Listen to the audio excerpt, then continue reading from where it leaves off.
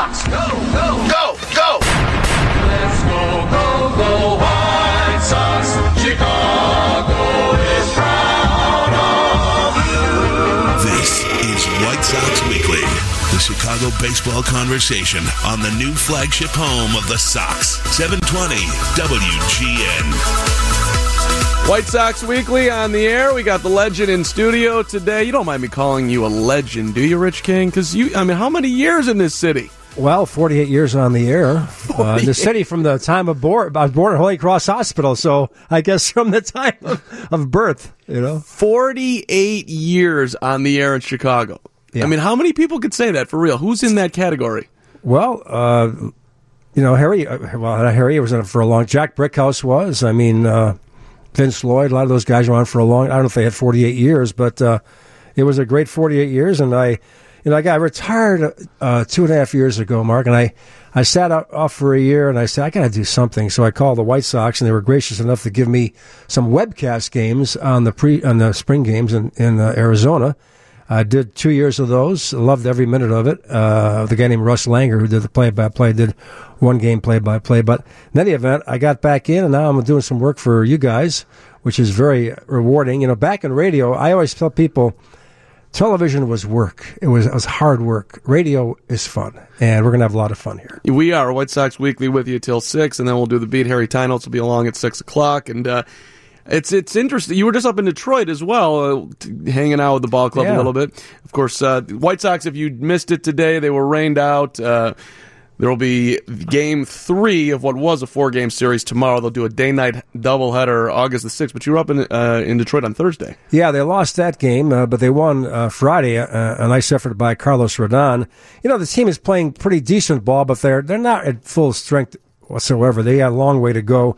Jose Abreu had a good night last night, finally broke out of his slump, but Eloy Jimenez is not hitting what he should be doing. So it's a lot. They're playing decent, better than last year. Last year, at this point, they were 5-14. So it makes a big difference being 8-11. So hoping for better things. The pitching is the key, as everybody knows about the White Sox. Yeah, no doubt. And so the way the season started, I mean, to be where they're at here, playing much better baseball this week, right. It's like, all right, so let's get some. Let's hang around here, and you never know what's going to happen in the division, right? I don't think anyone's going to run away with it. Nope. And as guys develop, who knows what's possible this year? Very, very, very long season. I want to remind everybody that baseball is a long season. It is. It's a marathon, and I think the Yankees series gave them some confidence, especially that 2 or 3 from New York was very impressive, and they came out and beat the Royals. They should have won the last game of the series, left 14 men on base. That was a tough loss, but all in all, I say pretty successful so far for the White Sox, but again, they are far from being 100%. Yeah, and we're going to do a lot today on Tim Anderson. The incident on Wednesday where the Sox did lose 4-3 in 10 innings, and Tim hits a 2-run homer, and Tim throws his bat at the dugout. Right. Tim enjoys playing baseball. Tim yells out whatever he yells out as he hits the homer, and then Brad Keller's got a huge problem with him. Maybe it was not just Brad Keller. Perhaps it came from the dugout as well. We don't know. Nobody would ever own up to that. Ned Yost after the game was like, pitch got away, that standard thing. Right. I mean, I get it. He's not going to own it. He doesn't want to get fined. Right. But I just, it's amazing to me that baseball, as we tend to, I would like to think, mature as people, and yet and try to enjoy our lives, that they still want to go old school. And I'm going to hit you because you just enjoyed hitting a home run. And now you're going to get suspended because we're going to have some conversation on the field, words said, which old school-wise you never get suspended for. Right. But now you are. It's like the whole thing mixes together in kind of some ugly, terrible pot. It made no sense to me at all because, in fact, I covered the game, and I asked Ricky Renteria after the game why Joe West ejected Anderson, because he didn't charge the mound, right? Right. And there was no punches thrown, and I got no answer. He said that there was no explanation. I asked Anderson that question. Anderson said he didn't know. The next day in Detroit, before the game, we were there, and again we interviewed Anderson.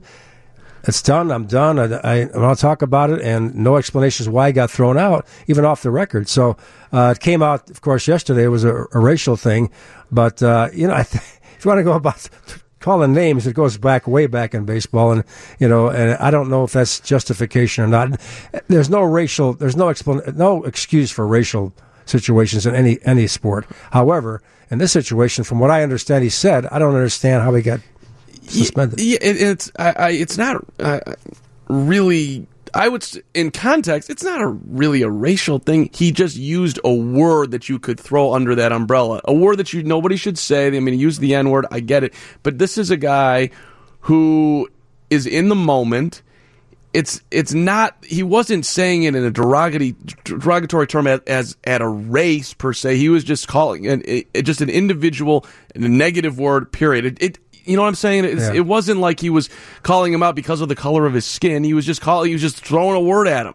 Right. And to get suspended for that is ridiculous. And I think for me, it does matter that it's a black guy saying it to a white guy. Maybe it shouldn't, but for me, let's put the whole context of what just happened right now, right. Tim, and let's look the other way and let's move along. That's how I see it, at least. Well, the whole thing is a generational thing too, because Yes. if you look at the NFL and the NBA, I covered 400 Bears games in my career, all right?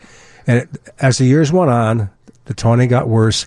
Guys would get tackled, and the guy would stand over him and point at his face. Yeah. Now, that's different than what Anderson did. Anderson didn't point at anybody. He threw his bat toward the White Sox dugout, didn't point at Kansas City or the pitcher, which is significant. But in the NBA and the NFL, that's standard procedure, and it's a younger generation thing. Now, the old school guys, guys, Spahn, Gibson, all those guys, they'd plunk you. But times are changing, it's a different era. So we'll see what happens. But I'm sure the White Sox, and I know this for a fact, they want to see this thing gone. They're done with it, it's over and move on from here. And I get that. We're going to talk about it a little bit here on White Sox Weekly. We're going to play some audio coming back here from Trevor Bauer, Indians pitcher, who was on MLB radio this week and had some very interesting things to say. And if you want to chime in, feel free. 312-981-7200 is the phone number here, 312-981-7200. Also the text line, you can jump in there. And a reminder, you can take the family out to the ball game with a family 4-pack. You get 4 tickets, 4 hot dogs, 4 drinks, 4 chips starting at $49. It's brought to you by Country Financial. Prepare for your financial future one simple step at a time. And take simplesteps.com. For tickets, visit whitesox.com/4packs today. I get to do this one? You get to do that one. Wow, it's great. White Sox fans, join us at the White Sox take on the Detroit Tigers on Saturday, April 27th at 6:10 p.m. The first 20,000 fans receive a Jose Abreu Silver Slugger bobblehead powered by Constellation, America's energy choice.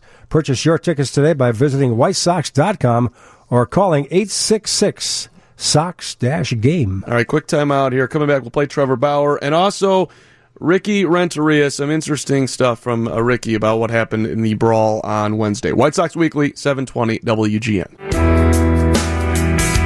It's good to be king, just for a while. Look at that, Rich King. You get a little theme song for you, a little Tom Petty. Sounds good to me. I mean, that's winning right there.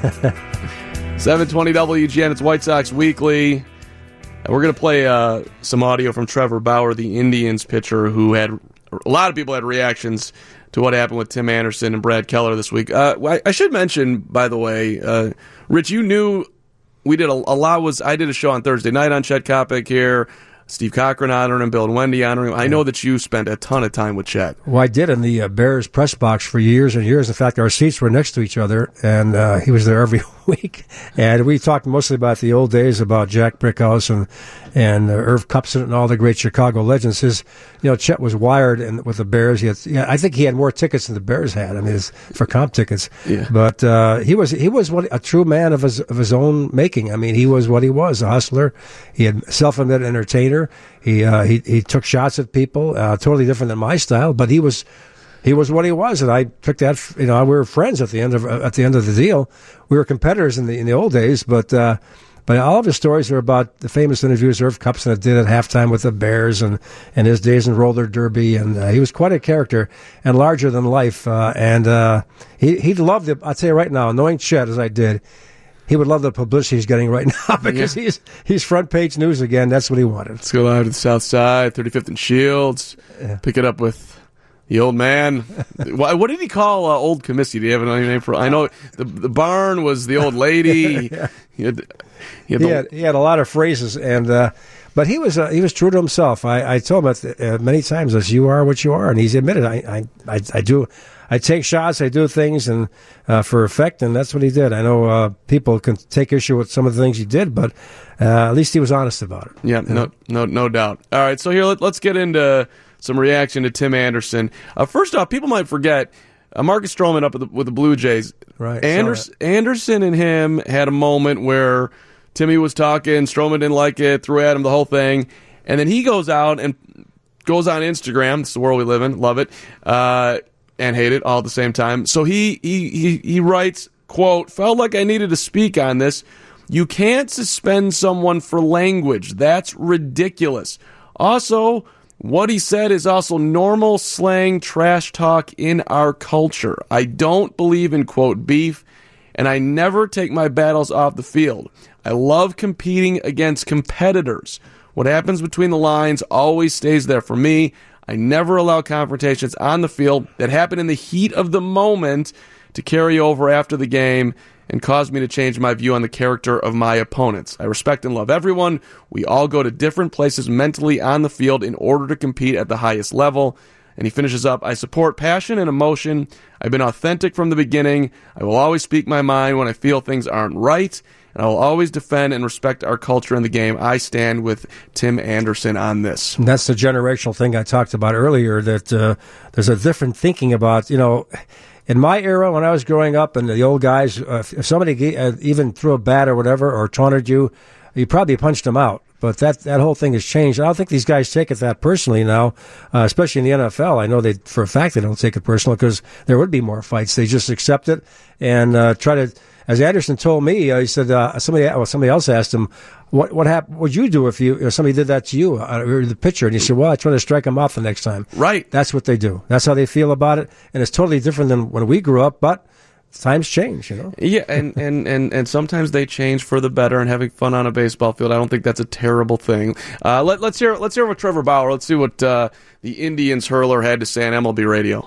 I'm very much on the side of showing more emotion and celebrating accomplishments on the field and stuff like that. So I thought it was great on Tim's part. I mean, look, the guy just hit a homer to put his team ahead. It is hard to hit a home run in the big leagues. Just to hit the ball is hard. I struggle with that myself. But to hit a homer off a guy that's been throwing well and like another big league pitcher, like it's hard. So you should celebrate it. I mean, that's what the fans really want to see, I think. Like, look at what the NFL did. They tried to take away end zone celebrations, faced massive backlash, and then put them back in, and everybody's happy. It gets so much play. It gets put all over social media. It draws a lot of fan attention in. You see it all the time in the NBA. Guys have their three-point, they hit a three-pointer, they have their little dance, or their, Harden's got the, keep feeding me little thing that he does, and Curry's got his little shimmy, celebration that he does. Yeah, like, it's great. I don't see it as showing someone up. It's just like celebrating, like, man, this game's hard and I just did something. I'm going to celebrate it. And no one gets mad. Like, if someone hits a homer and the entire dugout celebrates, like, no one gets mad about that.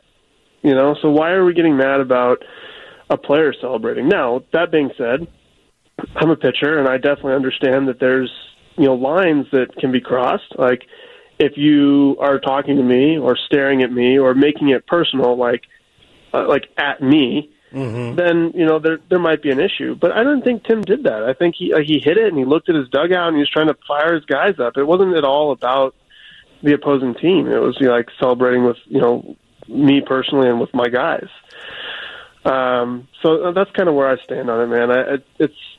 The baseball needs more of that because, like you said, it created a huge story, and now a bunch of people's eyes are on baseball, and that's good for the game. How about that part? Baseball needs more of that. Well, exactly right, and that's the thinking of the modern athlete, and that's I told you earlier, and I think that sums it up pretty well. I think in Anderson's case, he's exactly right, Trevor, is because he did not show up the pitcher. He threw the bat at the White Sox dugout and did it celebrating there, and if he had done that, yeah, there'd have been an issue. Or if he had pointed at the guy or something, the pitcher, then have an issue. But there's no issue as far as that's the way the modern guy thinks. Again, this is a clash of generations. I mean, you've got the old. Ned Yost, old school manager. Yeah. And so it's going to change. It's inevitable. It's going to change eventually. Well, and here, let's bring in Ricky Renteria, where pull up the cut, Curtis, about him talking on the field. Because, Ricky's been around the game for 40-plus years, and of course, he's going to back his player. We know this, but there's some interesting context on what he has to say. The game has changed a ton in that there's cameras, phones, there's things everywhere now, correct? Right. So this is my 39th or 40th year in baseball. I venture to say that over the years there have been some things said or not said or whatever that, would make you cringe and curl up. But, that's our arena. This is our clubhouse. The field is our arena for both teams. When they're out there competing, that's our arena. And so, guys go out there to compete. They're not going out there to play tiddlywinks. They're going out there, not that tiddlywinks is a competitive sport. They're competing, and the emotions are high, and that's the way it should be. If anybody wants to see two teams go out there with not having heart and drive and a desire to want to compete and win, you probably wouldn't see emotion like that. But for all intents and purposes, both teams should be commended for having the desire and the energy to want to go out there and show emotion and to battle. That's what it's about at the end of the day. And so a lot of that was about the use of the N-word, and he's talking about this is our field, this is where we're doing things, and what's said on the field shouldn't be legislated. You're going to get suspended for the words coming out of your mouth. That's part of what he's talking about. Right. And then I did like how he's... Is tiddlywinks actually a sport? No, I don't think it is. But that's vintage Ricky right there. We talked in Detroit about that a little bit too. But, it is, as I say, I keep repeating this, but it is a change of the guard here. You're talking about kids in their 20s. And, years ago when I did the White Sox games in the 80s, hanging around the pitchers, Ed Farmer, and does the games now for the White Sox, and Ross Baumgarten and Ken Kravick, guys like that. Kravick told me that if a guy got into the batter's box and started gyrating a lot and making a big fuss like he's digging in, first pitch would be at his knees inside. And these guys, that's the way they dealt with things back then. But again, that was back then. This is 2019, and it's hard for older people to change and see that. And quite frankly, when I watched the NFL games, and I thought, well, if I was this guy on the field and the guy's pointing at me, I'm getting up and hitting him. But that's not the way these guys think. They think differently. And sometimes that happens. For the records, by the way, tiddlywinks is a game played on a flat felt mat with sets of small discs called winks. Yep. A pot, which is the target. You know this, Rich? Oh, yeah. Really? You've played tiddlywinks? Oh, yeah. When I was a kid, yeah. Are you serious? Oh, yeah. Little. This is a generational thing. It is. It is. Little, iron, little aluminum. What they throw them out there and you play. 31298. Don't ask me the rules because I got them right here. They're talking 60 years ago. I would like to just put that out there to the old phone line, text line 312-981-7200 if you've ever played tiddlywinks. I'm kind of interested in talking to you. All right, let's get you into news. And there's one soundbite from Tim that he was honoring a player this week that all of baseball did, Jackie Robinson. So I'm gonna play that. And I got a question for you coming back, how it can tie into how it ties in definitely. No question. It's role model stuff there. All right, 720 WGN News coming up. 720 WGN, the team's flagship radio station. You're listening to White Sox Weekly on the home of the Sox, 720 WGN. Sox rained out today in Detroit. Makeup doubleheader, day-night doubleheader, August 6th. They didn't have those back in the day, Rich King. We had scheduled doubleheaders. Yeah, nice straight doubleheader, one ticket. Yeah, that's right. Come on, man. 2 off days during the week. It was a different era. That was a little more fan friendly back in the day. We're going to get into Tim Anderson, who was honoring Jackie Robinson this week. But first, Rich, you got a message for White Sox fans? Okay, White Sox fans, join us as the White Sox take on the Boston Red Sox on Thursday, May 2nd at 7:10 p.m. The first 10,000 fans receive a free White Sox themed T-shirt presented by the Village of Bedford Park. Bring your business home to Bedford Park and win big. Purchase your tickets today by visiting WhiteSox.com or calling 866-SOX-GAME. And now is your chance to catch all the action at home with the season-long ballpark pass. It's just $49.99 per month.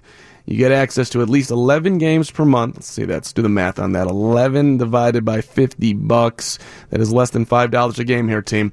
While you get to see matchups, great promotional giveaways. Don't forget about that. You can lock in your ballpark pass today at whitesox.com/ballpark pass. It was Jackie Robinson Day. Everybody wearing 42, April 15th on Monday, which is one of the coolest things that baseball does. He retired or he passed away in 72, I want to say, and they started doing this in 1997, 25 years later. But it's a very nice thing that baseball does. Indeed it is. Yeah, and years ago, I mean, you talk about racial problems. I mean, Jackie Robinson took horrible abuse, as you well know. Right. When he started out. The worst. Yeah, the worst. Edward was all over the place back then. But I had a chance to interview Sharon Robinson, his daughter, a few years ago. The White Sox had hosted the Jackie Robinson Day event, and they had a big celebration, a big party, and it was a really nice event. And the movie just come out, 42. Yeah. And Sharon Robinson, I asked her what was the most significant part of that movie, and she said there was a scene where a little boy's in the stands and with his father. And the little boy's watching the game. He's just cheering on. And the father gets up and starts getting on Jackie Robinson, using the N-word. And then the kid, after about half a minute of this or a minute, sees his father doing it, and he does it. He starts using it. And she says, that's exactly what it is. It's learned behavior. No doubt. When you're a child and your father does it, you do it. And that's what you have to attack. And you have to change that mentality. It's indeed hard to do, but you have to do it. And that's what Jackie Robinson's life is all about. And he certainly changed a lot in his great career. And, Jerry Reinsdorf, of course, growing up, was in Brooklyn when Jackie was there and has stories, I'm sure, about Jackie, too. And, but it's a historic event. And that's why he's honored, because he's such a legend and such the most impactful player in terms of the culture of the game and the history of the game. Yeah, straight hero. So this was Tim. The White Sox wanted to honor Jackie, and Tim, of course, is the only African American baseball player on the team. You got baseball right now is 7% African American. Hopefully that will change, but who knows how the demographics of baseball will look in 5-10 years. But here was Tim through the White Sox honoring Jackie. Dear Jackie, how can we say thank you for paving the way for me, for my kids, for kids everywhere? How can we thank you for playing hard, for playing fast, for shocking the world? How can we say thank you for standing up, for being stronger, for being an icon, a legend, an example? How can we say thank you? The way you showed us with actions.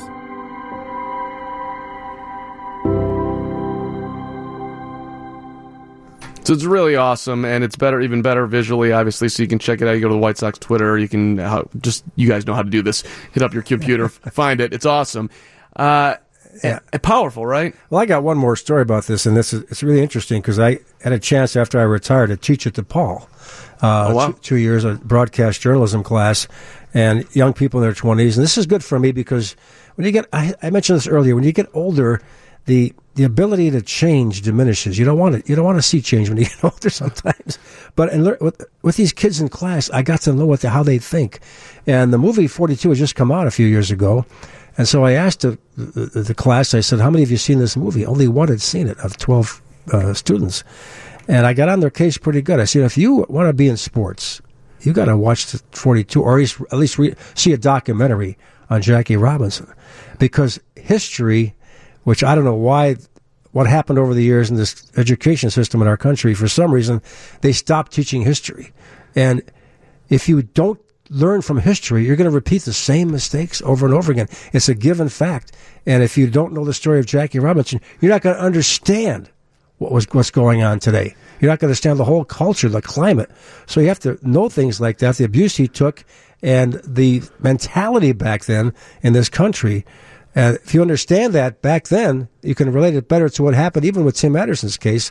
It's a cultural thing. And if you don't read about it, understand it, you're not going to get on too much, and you're not going to learn from the experience. Yeah, and people love to romance baseball, the green grass, the national pastime, apple pie, hot dogs.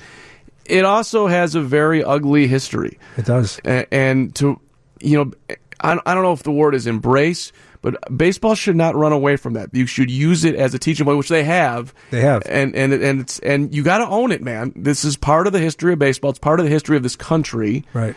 And we're moving forward, and that's a beautiful thing. Just think about the guys in the old Negro League who played right in obscurity for all those years, never got their due, and could have been in the major leagues, probably better than a lot of major league players.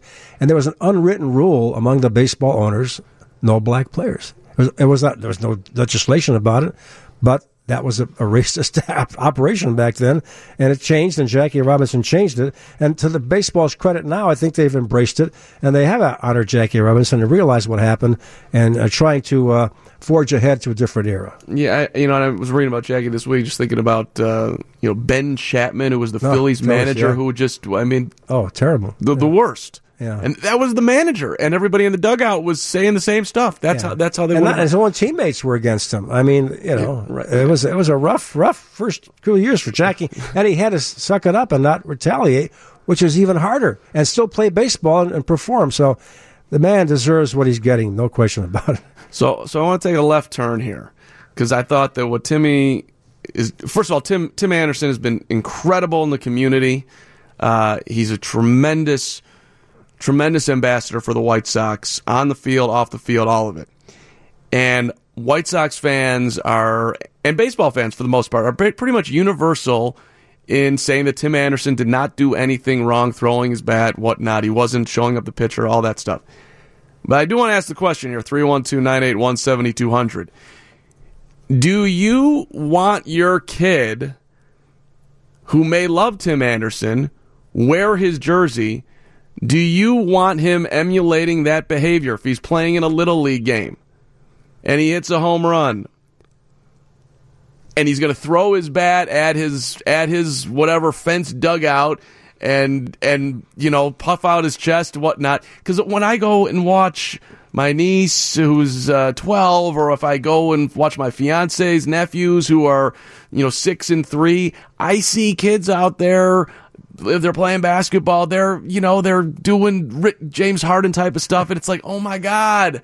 Well, I mean, how far are we going to go in 15 years if these are their heroes? This is what they're seeing, right? So that part of the discussion to me is interesting. I got the answer for you. Okay, thanks, Rich. The answer is what Trevor Bauer said.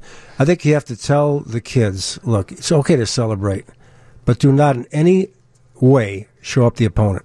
Do not point at them. Do not tout them or whatever, taunting. Do not do all that stuff that would get you a reaction.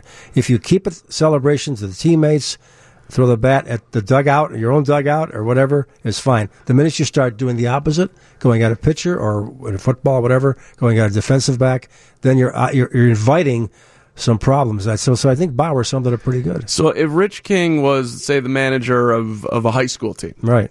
Football, baseball, basketball, whatever, doesn't matter. Yeah. And you had a kid who's celebrating a lot, but it's over the top. You let him roll? No, you have to stop it. If somebody points at a pitcher or gets to be a hot shot, I stop it. I say, you can't show up that guy because it's not sportsmanship.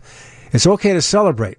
A guy to our touchdown, I got no problem. You got no problem with that. Nobody has a problem. I don't. As long as they don't go in the guy's face and point at him, the defensive back. That's a problem. And if I'm the defensive back in that position, then I can retaliate. But as long as you point to the crowd or your own teammates or hug each other, or in Tim Anderson's case, the White Sox bench, I got no issues with it. The minute you start going at the pitcher or the opposition, then I got an issue. You got to tell them that. It's a pretty nuanced conversation for parents to have with their kids, I would think. I'd say it's a job raising kids in general. I never had any kids, but I can tell you right now, it's a tough thing to do, and but it has to be addressed. It has to be taught.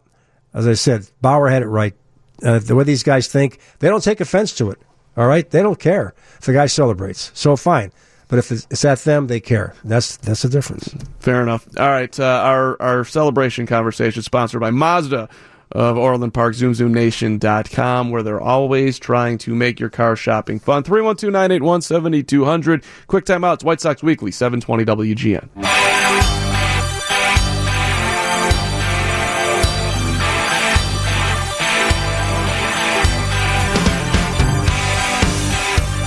White Sox Weekly, 720 WGN. The great Rich King sitting in today. And the White Sox, if you missed it, were rained out today. Doubleheader makeup August the 6th. Regular game tomorrow with the Detroit Tigers. We were talking during the break. You had a moment with Michael Kopech in spring training. Well, you mentioned the White Sox record, 8-11, as opposed to 5-14 a year ago. And they've got a long way to go. I mean, talk about Jose Abreu off to a slow start. Even Eloy Jimenez off to a slow start at 3 for 22 for the week. Abreu was 3 for 19 for the week. They're still winning games, though, and managed to be just three games under 500. But this ball club, Ricky Renteria set the tone in spring training when he said, this is a notch up this year. We're going to have to perform better than we did last year. The days of, it's okay to get some guys some experience, those days are over. We want to win some more games.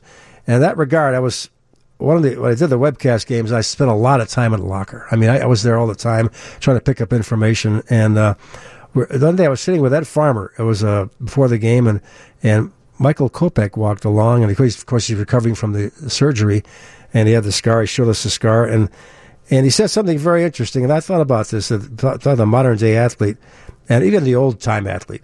Most people project the White Sox to be somewhere down the road, 500 if they're lucky, or whatever projections they have. Everybody has projections. But these guys can't think that way. And Kopech leaned over at one point, and Ed was talking to him, and he said, I hope I can get back for the playoffs. Oh, my God. And I thought, what? Most of us scribes, the writers, poo-poo, that kind of thing. But that is the way you have to think. You cannot think as an athlete that you're going to settle for 500. You're gunning for the big prize. If you get in the playoffs, maybe you get lucky, you advance. That's the way they think. And I thought that's pretty interesting. There's a young man who, is sitting it out all year long, but they won't let him back for the playoffs. And he said, I want to make that plain right now. He's going to be next year. But he thought, I want to see this team make the playoffs. Now, that's the way you have to think. Not that they'll make it. Who knows what's going to happen? Hopefully they will make it. But that's the mentality you have to have. And it goes back to what Anderson was doing. He's trying to fire up his teammates. They're out there to do it. And sometimes I think as all my years in the business, and you look at the way we project, sit back here in front of a microphone, and the writers project. They can't think that way. They can't think, well, we're lucky to finish 500. Well, it doesn't work. It's always interesting because a lot of media, and I'm guilty of this as well, you'll ask them questions basically saying, like, how are you going to bounce back from this loss? It's like, these guys play every day. You think they're not going to be able to shake off a tough extra inning, bullpen blew it when you were leading 5-3, you lost 6-5. You think they're not going to show up tomorrow and be ready to go? This is what they do. Yeah. So, and with Kopech, it's the same. It's around the same ballpark. Like I'm going to do my very best to be ready as soon as possible, and if hopefully I'll be able to pitch in the playoffs. I appreciate the mentality. And the age factor too. If you're around as long as I've been, you see the difference in lockers. I've been so many lockers in my life.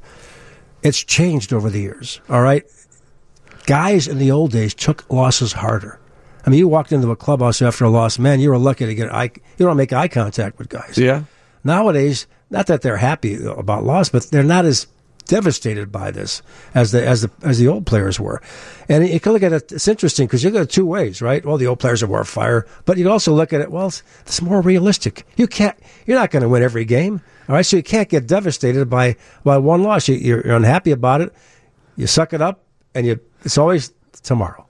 Yeah, and I go back when I started covering like 97, okay?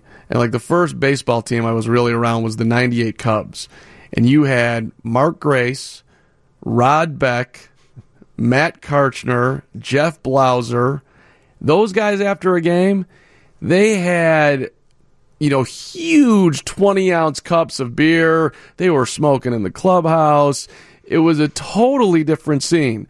And, I can remember, covering the Sox, and Paul Konerko would have Miller Lights after the game, whatnot. You rarely see a guy sitting at his locker after a game drinking a beer. It just doesn't happen. Like they're having a protein shake or they're out the door. It's just it's a totally different animal. Smoking in the clubhouse, you would never see that now. No, maybe a dip here and there, but that's it's so different. No, it's a different attitude. It's also, what's changed is the microscopes on these guys, even on their off hour. They can't on the road. Guys on the road in the old days, they had all kinds of hijinks going on. I don't think they can do that nowadays. I don't travel that much. I was in Detroit with them, but they can't go out and do the things the old guys did, And I think there's a big difference there. The media is so intrusive now, and they've been forced to back off and be very secretive. Private. Their private lives, their private life. And you can't blame them for that. No, you can't. I mean, well, look at our business too. I mean, you can't.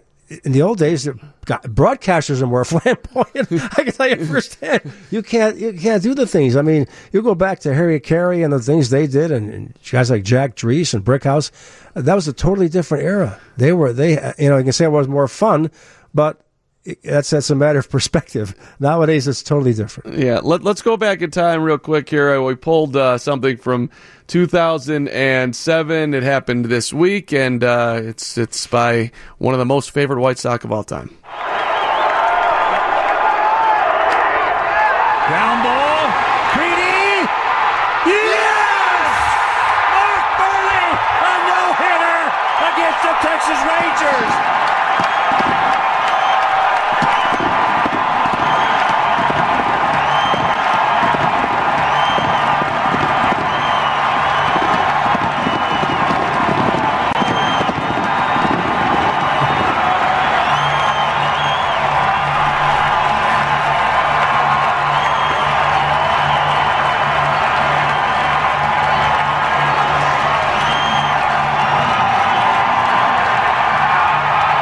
Look at Hawk just letting it breathe.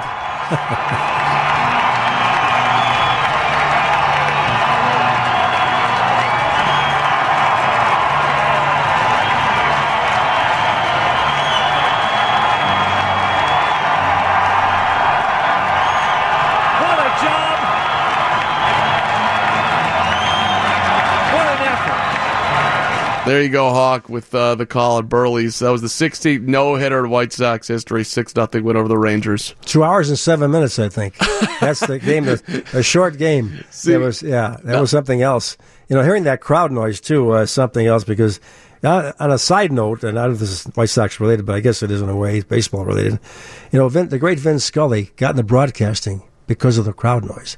He was listening to a Georgia Tech game in Brooklyn, and heard the crowd noise. He was 7 or 8 years old. He thought this would be a great thing to do, be a sportscaster. So the crowd noise brings on the excitement, and that's you heard it there after that Burley no-hitter, and it's great to hear. Yeah, and you're driving around in the car, and you get that good crowd noise going. I would always turn it up. You can feel it, man. I'll tell you a story about my late wife Maggie. She was legally blind, all right, but she wanted to go to the game, and I had seats. I got season tickets, and Robin Ventura had a grand slam, beat the Rangers, the Texas Rangers, I guess, and she couldn't see it, but she heard it, and her eyes lit up, and it was a great thing to see. And I already told Robin about that. I said, you made my late wife very happy with that home run, because she was there, and she heard the crowd noise, and I'll never forget that as long as I live. So crowd noise, it's what it's all about, is excitement of the game. That's a beautiful story right there. Hey, we'll get a little minor league update coming up after the 5 o'clock news. White Sox Weekly, Rich King sitting in on 720 WGN. A 3-run homer for Tim Anderson. 3-1 White Sox. Back to White Sox Weekly on 720 WGN. Second hour, White Sox Weekly. Mark Carman and Rich King with you on 720 WGN. We did some Tim Anderson in the first hour. Don Cooper. Coop coming up at 5:35 today. And in about a couple minutes here, I'm going to play a soundbite from Joe Weil, who is the voice of the Winston-Salem Dash, and he's watching Luis Robert hit 7,000 for about I'd say one more week before he gets moved up to Double-A. But we were talking in the break. You had a Tom Skilling story that you got to share. Well, you mentioned Skilling. Tom is as great a guy as he is on the air. That's how he is off the air. He is the person you see on the air is the person you see off the air. And years ago, when April and I got married, I invited him, of course, to the wedding down here at Navy Pier. Right, looking at it right now, out the window here, and he became the star of the wedding. He said, I only got 2 hours. And I said, well, hey, Tom, I'm glad you came, and 2 hours turned into 3, and all the relatives are talking to him, and he's loving it. He stayed till 1 o'clock in the morning, and I told April, he stole the show from the bride. he was the bride at the wedding, but he's a great guy and one of the great personalities in our business, needless to say. It's truly amazing that he became that famous as a weatherman. Like, the weather. You're not the sports guy, you're not the news guy, you're the weather guy. And somehow he was able to connect through telling you it was going to be sunny outside. It's amazing. Yeah, but he did it by hard work. I mean, in the old days, the guys didn't do as much graphics as Tom did. Tom was a pioneer in that. Years ago, he was bringing in graphics all the time, and he gave him more time. And, of course, he got a lot of time now. But that's what it made him. And his personality came across as a genuinely nice person.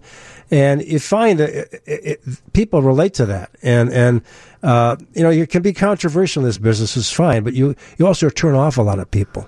Tom captured everybody. And 99% of the people like the guy, and that's why they watch. So that's why he became so popular. I mean, he's synonymous with weather in the city. Yes. It's incredible. The weather, the atmospheric pressure. You're right. You have those graphics going on. And I can tell you, I asked him one time. I asked him after a show one time about global warming. Yeah. And about 15 minutes later, he was still talking about it. I mean, he knew his stuff and knows his stuff, and people know that. Yeah. All right, let's get. We're going to get Joe Weiler here in a second, but first, just a couple messages from me and Rich. Number one, you can learn from the pros this summer at a White Sox summer camp. I would love to do this. It starts at $149. Kids aged 5 to 12 can register for a camp at any of our 30 locations. All participants will receive a White Sox hat, a T-shirt, 4 game tickets, and an exclusive look at Guaranteed Rate Field. Register today at whitesox.com/play. And a reminder, join us as the White Sox take on the Boston Red Sox on Sunday, May 5th at 1:10 p.m. The first 20,000 fans receive a Los White Sox soccer jersey presented by Coca-Cola. Grab an ice-cold Coca-Cola and enjoy the game. To purchase your tickets, visit whitesox.com. All right, let's go down to Winston-Salem. Let's do a little Chuck Kopic here. Pick it up with the voice of the Dash, Joe Weil. Been there for decades covering single-A baseball. Actually, he's like 24 years old, but very well-seasoned guy. Knows his stuff. And I just wanted to ask him about Luis Robert. And, I'm assuming that you're seeing a lot of good stuff here, Joe Weil. Watching this guy perform on a day-to-day basis is truly, it's a gift. I mean, it's been amazing to see the things that he has done in Winston-Salem through the first 15 games of our season. Their video game numbers, he leads the Carolina League in just about every offensive category. We know that a promotion to Birmingham is coming up very, very soon, so we're trying to take it in really every moment we can. And it's something I've said on the air a couple times recently. I just say, Dash fans, appreciate this while you can, because he's not going to be here very long. What do you like about him the most? God, that's a tough question. I'll give you a couple of things. I mean, obviously the physical tools are amazing, but the speed is what has always stood out to me with Luis. Even last year when the hitting wasn't coming around, he was just gliding in the outfield, and he'd make plays that you thought were going to be extra base hits, and he'd somehow get to baseballs. I think that'll play regardless of what level he ultimately is at, and once he gets to the big leagues, that's going to be one of the big things that he will utilize to his success. The power has really come along here in his second stint with Winston-Salem. He already has 6 home runs, which leads the Carolina League. But the speed is really what stood out to me on every facet. He's great on the bases. He's great in the outfield with everything that comes with that. And the second thing is really his personality.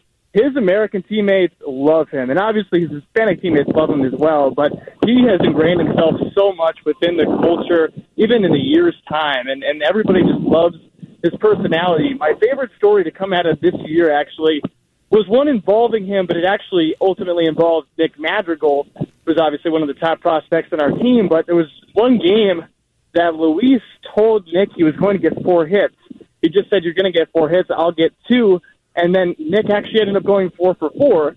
Luis had 3 hits, so he got his part of it wrong. He got Nick's part of it right. But every time Nick would get a hit, he'd come back into the dugout, and Luis would be like, okay, 3. All right, now 2, now 1. And that's just a special guy within a special clubhouse that we've had here in the White Sox system in Winston-Salem last year and this year. And I think those two things, the speed, which has really stood out since the get-go, but also just his personality, I think he's going to be a huge star in Chicago. So there you go, Joe Wild, voice of the Dash. Luis Robert, just the numbers here, Rich. 482 the batting average, 525 is on base. Now, he's only walked 2 times, and he struck out 12 times if we're looking for some measure of caution, if you will. 6 homers, 17 RBIs. He's slugging 1.471. That's ridiculous. You saw him in spring training. I tell you, he's a very impressive kid. I saw him 2 years in a row. In fact, the game we covered last year, this past spring, I should say, was in Surprise, Arizona.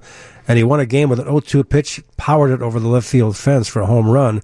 And afterward, of course, talked about it. But the White Sox are loaded in the outfield. You look at Ryan Cordell, who's off to a great start after they sent Palka down. Cordell, 4 for 7 in the 2 games he's played, and he can play defense. You've got Luis Basabe. You've got Micah Rodolfo. You've got Robert, I mentioned earlier. You've got a bunch of guys, Jimenez. The Sox are loaded in outfielders. Now, you say, well, how are they all going to fit in? Well, you know what? If when the team does get good, which they will get good next year, hopefully, to a different level, and progress this year also, you can trade some of those guys. Maybe one of those guys for some good talent. So there's a lot of options there. And Madrigal, in camp, the word on Madrigal was he is so far advanced. Some people are talking about bringing him up this year. Now, they probably won't, but that's how talented this guy is. He sprays the ball all over the place. He can run like the wind. And it's a very optimistic outlook for the White Sox all the way around. The one thing they need Kopech to come back. They need Rodon to pitch well. They need Dylan Cease to come up and pitch well. Their pitching has to come into gear, and then they'll be fine. But it's a very optimistic view from the outfield. Nick Madrigal so far in 44 at-bats. He's hitting .318. His on-base percentage is at a very respectable, more than respectable, .409. 14 hits and 44 at-bats. He's got a triple. He's got 4 doubles. He's got 6 walks, so everything about that you got to like. Ricky's high on him. Personally, I can tell you that. He's really high on Madrigal, and the organization's obviously high on Robert. And look at the trades they made, with Moncada now blossoming into a bona fide star, Kopech coming back, and Basabe in that one deal for sale. Things are coming together, and it'll take maybe a little time here more, but they're on their way. Somehow, somewhere, and maybe it won't pan out this way, but I sort of have a feeling that Luis Robert might actually turn out to be a better player than Eloy. I think they're both going to be great. I mean, you're talking about, Eloy's still learning to play the outfield. He needs some work in the outfield, no question about that. Yesterday you could see that. Yeah. He needs some work in the outfield. But he's a young guy, too, and Robert looks like a bona fide outfielder. And you got Cordell who can play right field. Of course, Adam Engel's now in there, too. But defensively, that shapes up pretty better. Daniel Palka. We covered him also, and second game of spring training, all right, and in Peoria, Arizona, nice warm day, hit a fly ball to the outfield, rounded first base, and pulled up, and hamstring, all right. We go to the locker during the game, actually, it was during the game in right field, and I drank a bunch of coffee, and no big deal. It's not a big thing. Well, it turned out to be a big thing. It sent him back 2 or 3 weeks. He never got his function together. The timing was off. The games we saw, we covered 2 games in Chase Field against Arizona. Last 2 games of spring training, hit 2 shots, one for a home run and one that almost went out for a double. However, that's spring training. As you well know, when the season starts, everything's notched up. So Palka never got his groove, and he's in the minors. Yeah, that part, for lack of a better word, just sucks. I mean, the guy had 27 homers last year as a rookie, led the team, and a guy I was rooting for, and you can't blame the White Sox for setting him down. He obviously was not anywhere close to doing the job, but here's a guy who finally got a chance to be on a big league roster to start. on opening day, and that had never happened before in his career. He's not young either, as far as he's 27 years old, and so who knows when and if he gets back. It'll be hard pressed to get him back now because the competition is great among White Sox outfielders. Cordell's off to a great start, and Cordell is very impressive defensively. Right, and Falcon's not. Nicky Delmonico's in there. I'd love to be back up. And there's a lot of guys who are there. Charlie Tilson's hitting 400 at AAA. That's so. It's not easy to get yourself a spot in the big leagues, and then of course you got to hold it when you do. All right, hey, we're gonna come back. We're gonna do the weekend review, Rich. We get to we're gonna hear some moments that were a lot of fun as the White Sox picked up a bunch of wins this week. 720 WGN.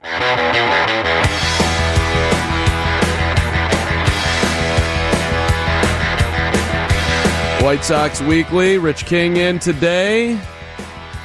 I didn't know you were born at the ballpark on the south side, Rich King. Well, I was raised in a neighborhood called Pilsen, which is around 17th and Racine, 18th and Halstead, actually, for people who know the area. I grew up there, and then Brighton Park, and then all over the city of Chicago and the suburbs and back downtown for the last 20, 25 years. So it's been great. And for the record on the text line from the 571, I'm not insulting Tom Skilly. I'm giving him a compliment, the fact that he was able to connect through weather.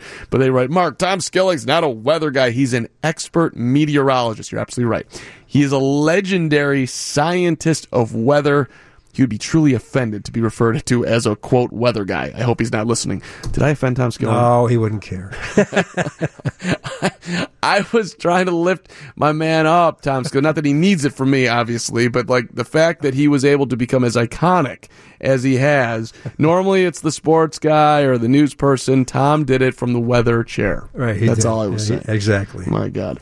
All right, let's do the weekend review, and let's start last Sunday. With the White Sox and the Yankees, Sox 5, Yankees 2. They take 2 of 3. And the 0-1, a swing and a line drive right center field. This is hit well to the track, at the fence, slam. Sox lead on a grand slam by Tim Anderson over the scoreboard and right. Sox lead 4-2. Turn on the fireworks. Farmio loves the fireworks. First career grand slam for Timmy. He had a great week, didn't he? And I told him, the last thing I told him Thursday when I left Detroit, we were interviewing him, I said, just don't let this stuff get to you. I said, just settle down, keep hitting. And he said, I can do my job. That's the exact words he said. And so they want to get this thing past him. Well, and watching all the interviews with him, I'm moving forward, I'm moving forward. But did you get the sense that it was bothering him? I think during the interview Thursday I did. Because he said some things in there that he's getting tweets from players and stuff, and I think it did bother him a little bit. But he was trying his best, and I think the White Sox, I know Ricky pretty much said it yesterday, and it'll all fade. This stuff goes viral for a while, and then it fades. Yep. And a week from now, we'll be talking about something else, and it'll all be free. And that's what they want. This is a thing this happens in baseball for years. Guys getting hit. So let's hope it does fade. That Sunday game against the Yankees, Moncada had 3 hits. He had a walk. Sox stole 5 bases. Took 2 of 3 from the Yanks, and it's the first time the Sox have won consecutive series in New York since 2002 and 2003. So that was big time impressive. And Carlos Rodon, 3 hits, 6 innings, struck out 5. 3-0 in 3 starts at Yankee Stadium. Rodon is the key. Tom Paciorek told me that in camp, and I think he's right. Rodon can settle that staff down. Lopez is pitching well now. And Nova gives you innings, so that's the key to the White Sox this year. The bullpen, by the way, this week I did the numbers.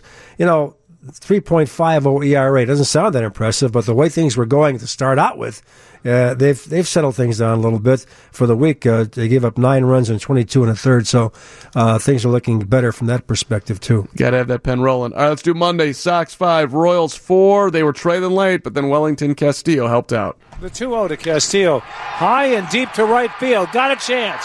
To the track. At the wall. Opposite field. Home run for Castillo. Turn on the fireworks. 5-4 Sox. Light it up. And that was the final. First homer for Castillo since he was suspended last May. The 80-game suspension and a very slow start from this year. But that was huge. He was slowed down in camp, too, by some minor injuries. But veteran hitter can really come in the clutch as he did in that game you just heard. It'll be interesting to see if he's with the club all year, too. You got Zach Collins at AAA having a pretty decent start. Wellington's a free agent at the end of the year. Right. Who knows how the season's going to go. But if the Sox are in looking to the future mode at the deadline, that could be a guy that maybe somebody's interested in. I think you're right. And James McCann, they got a real good find in him. He's a real bulldog. Let's go Tuesday. White Sox 5, Royals 1. That's their third win in a row, and 4-5, and a big day for Yoan Moncada. The 2-1. High, deep left field has got a chance. At the track, at the wall. Turn on the fireworks. He goes opposite field. Does Moncada. Sox even the score at 1. Moncada, a strikeout in the first, 1 of 3, and then a solo home run. There's a high, deep drive to right field. Solera again looks up, and another one out of here to right field for the White Sox to move on to this lead 4-1. So 2-1. Well, Yoan Moncada. This is probably the best development of the early season, right? I mean, no question, right? Well, his strikeouts are down. He's the 2-strike pitchers he's handling a lot better, and he's got the power. And I think he's once they put him at third base, I think he relaxed. And I think that's obviously Ricky Renteria made a great move there, and he's taken off. And this guy could be a great superstar, not just a star, a superstar. And that trade looking better by the minute from Boston. So Jason Benetti, White Sox TV, had a great tweet about this too. After 19 games, Yoan Moncada still hasn't struck out looking. 19 games last year, he had struck out looking 14 times. A lot of those calls last year were borderline calls that could have gone either way, and they went against him, I think, on 40 occasions. So it's massive improvement, as expected. This guy was a top prospect, and he's right there right now. Yeah, and I knew that he would be better at not taking called thirds this year, but this is a marked improvement, and early. Like I'm coming out of the gates, and I'm not going to be the same player as last year, directly in that regard. And despite the controversy, we talked a lot about Anderson, off the field stuff, but he has had a sensational year, and you could see it coming last year. He had a slow start last year. He came on, had a pretty good year overall, and then this year he's really taken off. And he is really nailing everything. So you talk about two guys who could be really studs in there, and you add Jimenez and you add Abreu in the mix, and you've got a pretty good deal going. Yeah, let's fast forward all the way to Friday because we're short on time here. Wednesday was the brawl. We talked about that a ton. Royals won in 10, 4-3. And then on Thursday, Tigers over the Sox 9-7 in a seesaw affair. Ryan Cordell had a home run in that one. But yesterday it was Sox 7, Tigers 3, and they got a pretty good start from that same guy in the first inning. Going to pitch you from your past. Yep, the 1-1 is swinging a high fly ball. This is crushed to center. That's going to send Jacoby Jones to the track. At the wall. It's gone for a home run. Over 420 to center. Sox lead 1-0 with 2 at-bats. And there was also a historic moment in that game from Jose Abreu. See if he gets one that he really likes. Abreu with runners at first and second. The 1-2. Line to left, down the line. This is going to be a run producer. If it's fair to the corner. 1 run, and Moncada streaks for home all the way from first. He stumbles and maintains his footwork and scores on the double by Abreu. The White Sox now lead 6-1. And that was the 500th RBI for Jose Abreu. Something, too, and after the game, even before the game, we were talking to Ricky about Abreu. He was pressing. He was, what was it, 1 point? He's 1 for 14 this week. He wound up 3 for 19 after yesterday. But Renteria's explanation was he's pressing because he saw some other guys coming on. Moncada's hitting well, and obviously Anderson is, and he felt he should contribute, put a little more pressure on himself than he's used to. But being Abreu, he's going to settle down and have the kind of year that he's capable of having. If you're just curious, like time frame for Jose Abreu to get to the 500 RBIs, Frank Thomas was the fastest in 661 games. Magglio Ordonez did it in 720 games, and Jose Abreu in 761 games. And make no mistake about it, he is the leader of that clubhouse, and you can see it in there when you go in. And it's not always, the media doesn't always get a good insight on it, but in spring training you do. And he is definitely the guy they look to. No doubt about it. All right, news coming up, and then Coop after that. This is White Sox Weekly till 6 on 720 WGN. It's great to be back with WGN. It's White Sox Weekly on the official radio station of the Chicago White Sox. 720 WGN. 720 WGN. This is White Sox Weekly. Pleased to be joined by the pitching coach, Don Cooper. Coop, 17 years. Does it feel like year one early in the season for you? No, it's like any other year. Once the season starts, it's a grind. You got 162 games, and there's a lots of ups and downs that go on during that. And we're going through some stuff right now that is going to make us better later. Everybody, at least a couple days ago, what's wrong with Ronaldo Lopez? And then he comes out and he has his best start of the year.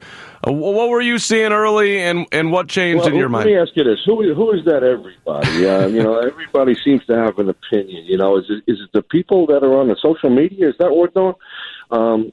But yeah, Lopez started out with 3 starts that weren't what we were looking for. And then they had a good one, and Lopez's good. Sooner or later that guy's going to show up on a lot more regular basis, and I'd like to think the last starter's got him started in that direction.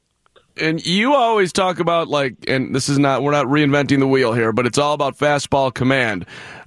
Is that what it's coming down to for not just Lopez, but all your guys as far as getting off to a decent start here and maybe just upticking it a bit where you want them to be? I would think that would definitely hold true for Rodon, Giolito, and Lopez. Nova, it throws lots of strikes. Yep. We just got to make sure that they're well-located strikes. But fastball command is the biggest thing for anybody. And okay, let's talk about Giolito right now and the injury that he's dealing with. How hard is that going to be for him to come back, Coop? It's not going to be. He's feeling better already. He felt like he could have had a sideline yesterday, and that was his normal day for a sideline. But, obviously when a situation like this happens, we've got a long season ahead of us. We're going to first and foremost take care of him and that situation.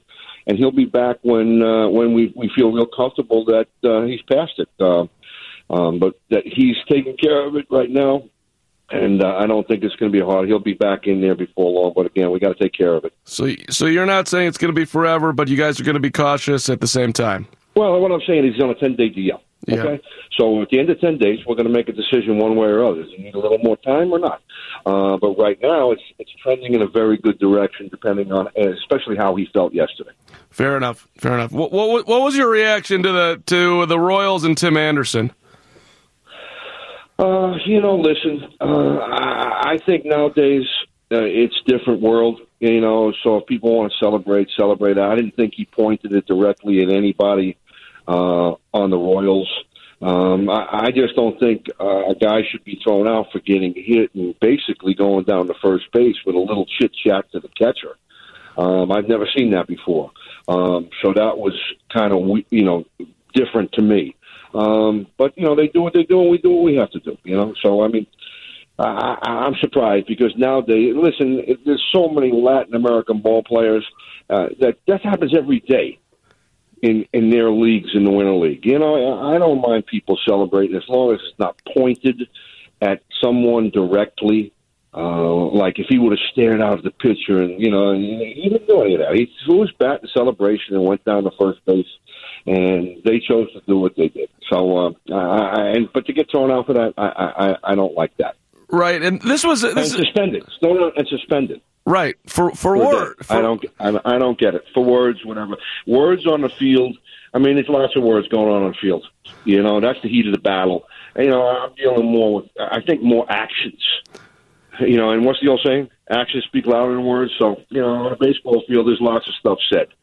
And in the heat of the moment. So, I think got to just lighten up a little bit. But, I don't know what he said, what happened. But, the bottom line is he got hit with a pitch after hitting a home run, went down to first base. He got thrown out and suspended. I don't see the suspension or the throwout. So that's what I got on that situation. Yeah, and just to back up that for a second, I don't know if you've been listening to MLB radio. Trevor Bauer of the Indians basically said what you just said. It's like, look, it's hard to hit a home run in Major League Baseball. If you hit one and you want to enjoy it, that's cool. The dugout goes bananas, right? Everybody's high-fiving. But he just said exactly what you just said as far as just don't be pointing out at me like I got you. If you do that, then we're going to have an issue.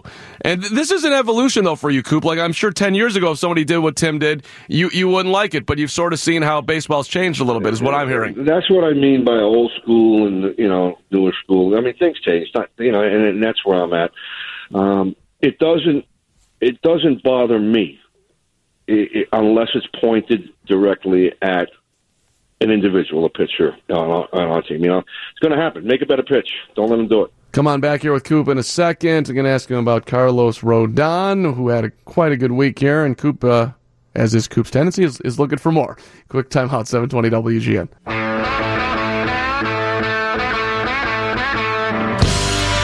720 WGN, White Sox Weekly. Going to pick it back up with Coop. Had a conversation with him before the game today. Rich King is here with a message for you, White Sox fans. That's right, White Sox fans. Bleachers and Brews are back all season long. Get one bleacher seat and 2 beers for just $22. Must be 21 and over with valid ID. Bleachers and Brews, presented by Budweiser. To purchase tickets, visit whitesox.com/brews. It's one of my favorite deals. $22 for a ticket. You get a beer's, what, $11 out there right now? It's not a good, it's a great deal. That is not a bad deal right there. All right, let's jump back into Coop and the legendary Don Cooper, 17 years with the White Sox now. And what are we seeing from Carlos Rodon, Coop? He two starts this week, winning in New York and winning last night. And, I think you like what you're seeing, but perhaps Carlos could even take up another notch. Well, listen, I think he's had 5 starts, and I think in 4 of them, and maybe even 4.5, because there was some positive in the other outing, he's done well. I wish we could cut down on some walks, but he's commanded his fastball pretty good. We're whipping out a lot more changeups starting, last night, the time before, we started using more changeups. And he's got a slider that don't quit. He's got a good slider. And some of those you saw last night, he threw some 78, 79. Those are really curveballs. The harder ones, the 86, 87s, those are sliders. So he's changing speeds. He's throwing enough strikes. And he's going out there and taking care of the 6 to 7 innings for us. And he's been good so far. And this guy's a guy that's this is his first full season right here. He looks good. He's looked great from spring training in a lot of ways as far as healthy, and he's got 5 starts. Well, we need like 27 more from him. So he's in a good place. Yeah, and Santana. Well, Santana struggled a bit. Listen, he's coming back from an injury. He missed all of last year. Mm-hmm. He's scheduled to go today, weather permitting, here in Detroit, and we're going to find out more about him. At one time in 17, he was an all-star. The fastball is not quite the same as it was, but he's only been pitching a month and a half, and we're going to, continue to give him some opportunities to go out there and do what he's done in the past. We know what he's done when he's healthy, and so he's got a little something to climb out from. Meaning basically a year of inactivity with a finger injury, and so we're going to see what we get today. Yep. And Coop, before you go, the bullpen. You got to like the back end right now, right? And I mean, I feel like you got to be pretty satisfied there. And you guys are. The back end is experienced with Carman and Herrera, and even Jones I'll put in there. I'll talk about Fry. Fry is starting to come out of it. He's had like 4 or 5 outings in a row, which he did well. Last night was probably one of the better ones, a full inning. The other guys are rookies, younger guys, and you know what? People don't know. They don't know their usage. I mean, because of Giolito's injury, because of a couple starts where we didn't get length, they've been asked to go a little bit above and beyond the call. Like Ryan Burr comes to mind. He pitched last night for an inning and gave up a run, but he had a day off the day before and pitched basically up and down 3 times. The day before that. And when you usually do that, we try to give you a couple days off but out of necessity, we had to use him, and he stepped up. He went above and beyond the call, gave us that inning. Even though he gave up a run, he wasn't as strong as he could have been because we're using him a lot out of necessity. The same thing for Manny Banuelos. Hell, Manny Banuelos pitched 3 innings, 2 days off, another 3 innings, day off, we get him hot. Above and beyond the call. And so that's kind of what's been going on. Ruiz, a rookie and a position change guy, getting 2 innings out of him. Now, I think with Burr and Ruiz especially, they are getting great opportunities and opportunities to gain more and more experience. The games that they put in combined with their workload, listen, I'm okay with all of those guys. We're trying to catch up a little bit right now because of what I said a minute ago with an injury and Lucas coming out in the third. We've got to fill that whole game. And an ineffective start or two without giving us length. Moore is asked. Moore has been asked for the bullpen, and you know what? They've went out there. Nobody's saying I can't go or anything like that. They step up, and because that happens every year, where Moore is going to have to be asked of the bullpen. And on the other hand, there's times that we need another inning out of a starter, and we might have to leave him in the game a little bit longer because we're a little bit short and trying to catch up and trying to get guys the rest we'd like to get them to where they can go out there at full strength and do the things we envision them doing. The Ryan Burr, I love his body language, Coop. You could see how much he really, really wants it. Well, you're right. That's a good observation because, funny you mentioned that. Last night after the game, I praised him because he just went above and beyond the call, not only in this day, but a day earlier, because when he had to get up and down 3 times. And he hadn't done that. He had to come in, finish an inning, and went back out there for basically 2 more times. So he helped the team. That aids the team. And, another thing I like about him, he's always ready to go, and he competes out there. He's competing, and that's appreciated. And you know what? The effort, and we know when guys are being asked more of, and so it's the effort and them stepping up that's appreciated.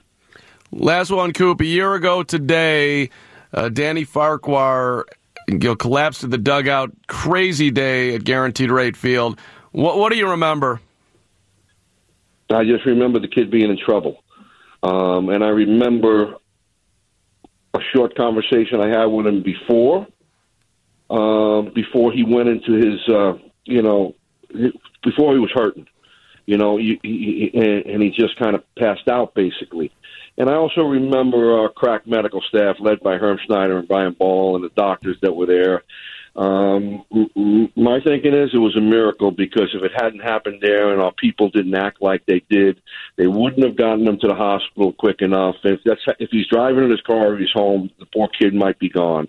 And, all the concern that we had for him and his family because, we were just concerned and wanted him to live and survive.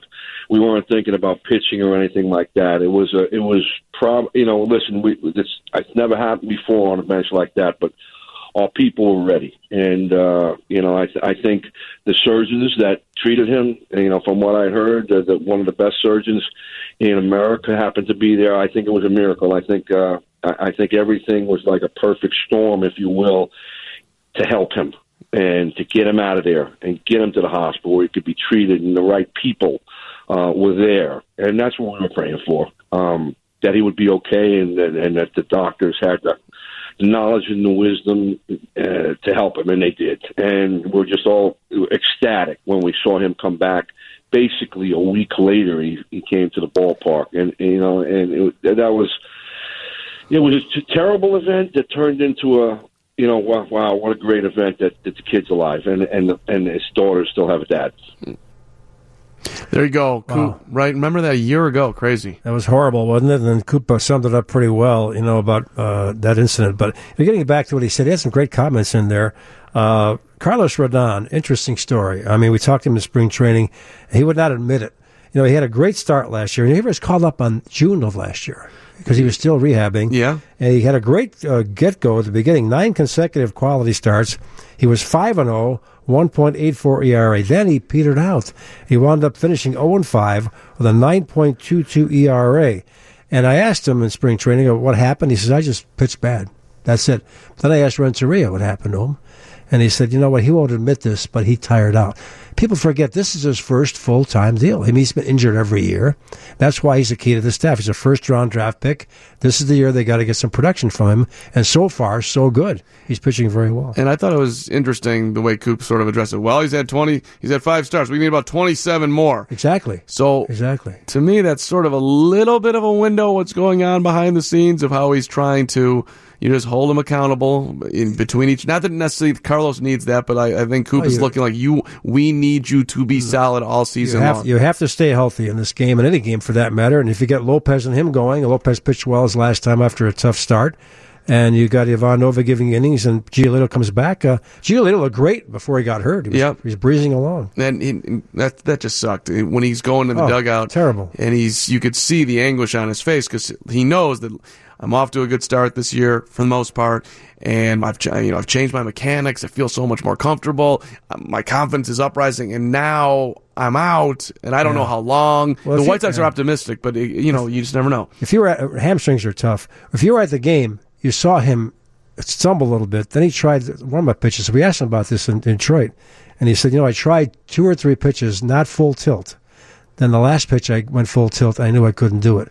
And as a precaution, they took him out. Now, he said it's a minor thing, and I believe him. Let's hope it is. And 1 or 2 starts, and he's back. Because he's a key also, a guy that has to come on. I got to say, it didn't look minor. He could not put a full weight on that leg. I know. Well, hamstrings are hard. I'm not a world-class athlete, but I had a hamstring injury in college, and it takes 3 or 4 weeks, and you can't press it, because if you start coming, it feels okay for a while. I say, I can get back. Next thing you know, you can't do it. Right, and you start messing with, I'm going to compensate this way for a pitcher. All of a sudden, your shoulder falls off. You got to be right. That's what happened to Palka. Yeah. He had the hamstring in camp and sent him back 3 weeks. Yeah. So, we'll see what happens. So, fingers crossed it'll be back out there soon.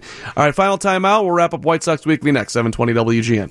White Sox Weekly wrapping it up. Sox and Tigers tomorrow. Today, if you're wondering what happened, they were rained out. Rich King, you just did your first ever White Sox Weekly on WGN. How do you feel? Oh, I loved it. Are you kidding me? This is like a mulligan in life for me. Radio is where I began, and maybe that's where I end my life. But radio is a lot of fun. It really is, because you have to dress up, put makeup on. It's nice. Your first year in radio in the city was what? I was as a writer, or was on the air? On the air, 77. And then behind the scenes? 68. 1968. Yeah. That's when I started at WGN, back over the other building, and that was radio and television combined. And that was a writer. I wrote Jack Brickhouse's 620 Sports. You wrote Jack Brickhouse's 620 in the morning and the afternoon? Afternoon sports. Brickhouse was a horse. He did everything. He did games, came back, did shows. They did a show at night. He was all over the place, but he was obviously a Chicago legend. Every time I passed his statue, I say hello to Jack. He was a funny guy, great guy. That's unbelievable. How long was his cast? 6:20 to 6:30. 10 minutes of sports? And Brickhouse, if you wrote the copy, you wrote 10 minutes of it. If you're lucky, you got 3 of the minutes on the air. He'd see a story, 2 stories in, starts to ad-lib about one of his stories about where his personality was, and you'd never get the rest of it on. So if you wrote the copy, you took it for granted you're going to get about 3 minutes of your copy. That is a different time right there. Oh, my God. Oh, he was a legend. And I had a chance to work with Harry Carey, too. So did you really? In the broadcast booth and doing talk shows. So I've been very, looking back, when you retire, you look back and you count yourself lucky to be involved with so many great people and so many great personalities, not to mention Brent Musburger and the people I knew. So it was a wonderful ride. And this is like an extension of it here on WGN. How many years with Dave in it for you? My God. Oh, God. Now, Dave's he just started in the business. More than 10, I know that, because I hired him back in Did you really? Days, yeah, and he was a producer of the Bears 1977. That's awesome. That is awesome. Great to be with you today, Rich. I really enjoyed it. Okay, enjoyed it. It was a blast.